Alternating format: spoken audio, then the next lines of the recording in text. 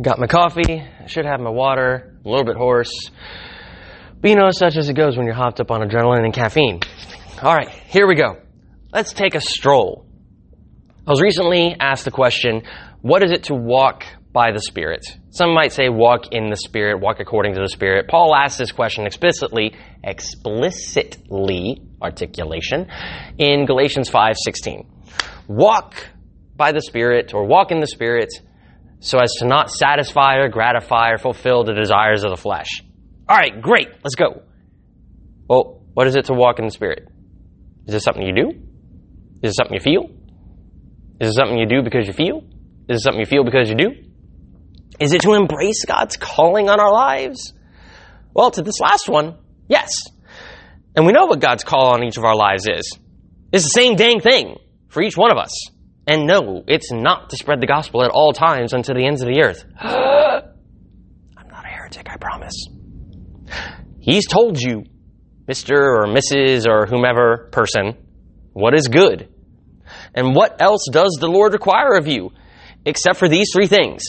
Act justly, love mercy, and accomplish these things by walking. Ooh, there's that analogy. Walking humbly with your God. Discerning His will. Romans 12. Conformed to His Spirit. Now, most speakers, I wager, would stop there. That is, if they've even made it that far regarding biblical clarity. But wait, there's more. What the heck is a spirit? Well, it's, like a sort of, but, A spirit is spirit, quote unquote, is a noun. And so must, therefore, signify some particular, distinguishable, knowable person, place, or thing. A spirit, or rather a pneuma, since that's the Greek word that our sovereign God chose to communicate first with a Greek-speaking audience, is definition from the concordance in Blue Letter Bible, or rather lexicon. A spirit, or a pneuma, is the power by which the human being, or God, feels, thinks, and decides. By feels, you could mean like maybe perceives, senses. It is that rational capacity which is capable of knowing, desiring, deciding, and acting. A spirit, the Spirit, is, put bluntly, that rational and reasonable faculty which enables a person to know something, to be conscious of desire, and desire here is a neutral term, to make actual decisions and then willfully act in light of those decisions or determinations. The human being, as the image of God, is the only created animal with such a spiritual faculty. Okay, so how do we understand things, govern desire, determine, and then act in a manner aligned with the will of God? That's what it is to walk in the Spirit. To walk in the Spirit is, again, to understand things, govern desire, determine, and act in a manner aligned with the will of God. If only we had an example. Well, we do. Jesus. And I keep thinking about Hebrews, for He is the author and perfecter of our faith. Faith being trusting God. Trusting God for what? Well, to accomplish His promise. What is His promise? To actually grow us, sanctify us, mature us, refine us into a fully accurate reflection of His image. That is what we have faith that He will do. That is the nature of salvation, a strengthening which, yes, will lead to eternal life, post-death, yada, yada. Jesus is the author of that in that He's the originator of it. He's the first human. It is something by His design as the second person of the Trinity, and He's the fulfiller of it in that He's the only human being to have done it to its fullest with success. Where did He do that, I wonder? Temptations in the wilderness. Let's go back. He's baptized first. The Spirit of God descends upon Jesus at His baptism, and then He goes to live a life 40 days in a harsh and cruel world.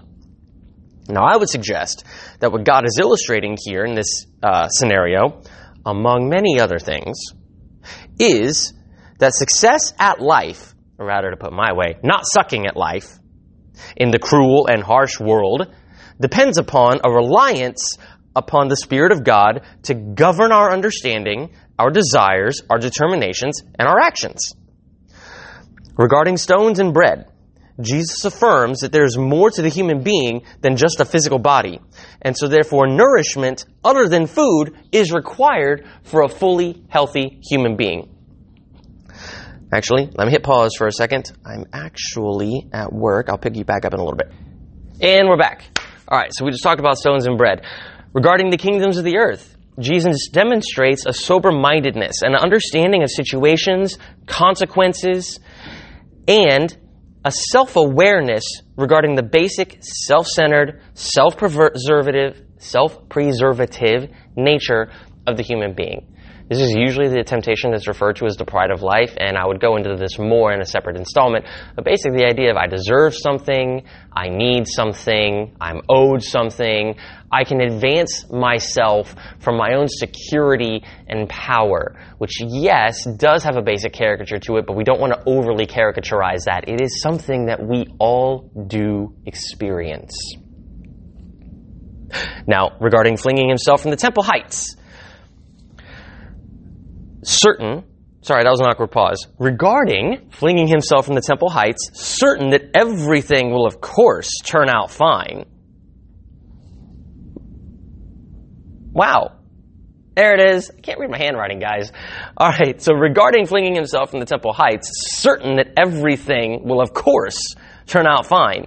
What this does is it lays bare a certain pride that we have in deciding or determining and then presumptuously acting with a less than sober mind about things, situations, motives, outcomes.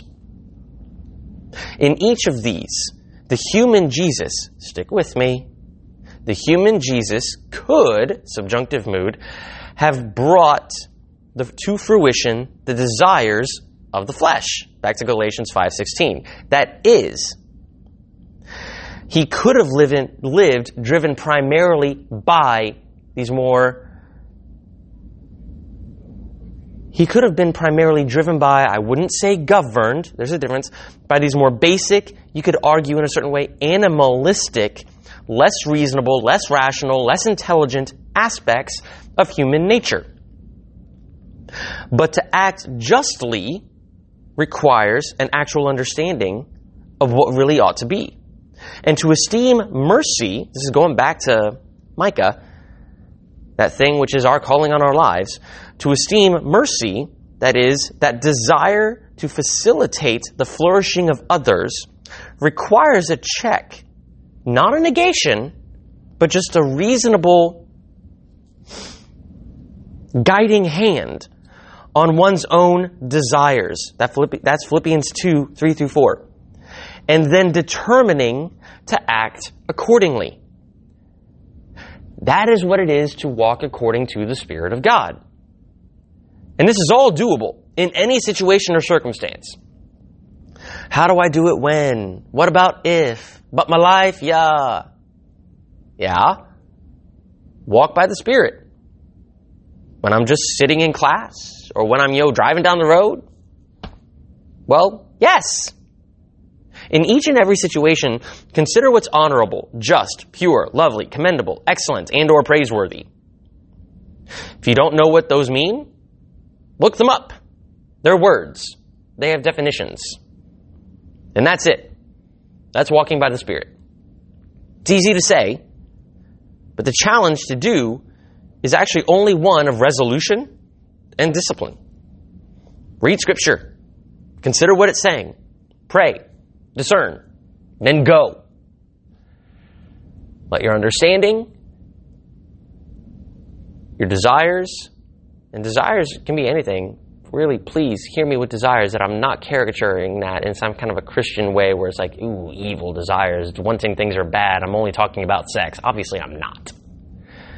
Best analogy, this idea of governing your desires really is in all three of the temptations in the wilderness, particularly in stones and bread.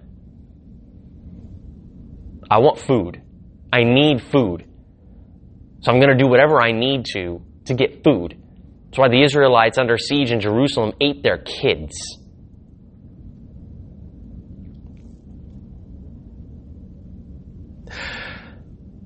Walk according to the pneuma of God, that capacity to know accurately, balance desire, determine rightly, and act justly in any situation.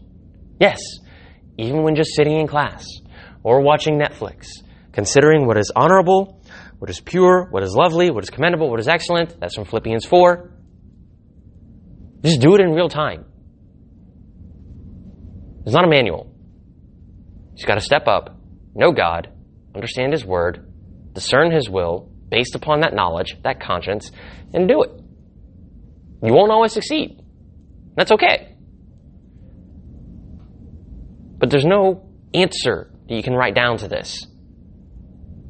You just got to do it. All right. Now I'm a broken record, repeating myself at the risk of becoming unclear. That's assuming I was clear in the first place. All right. Love you. Bye.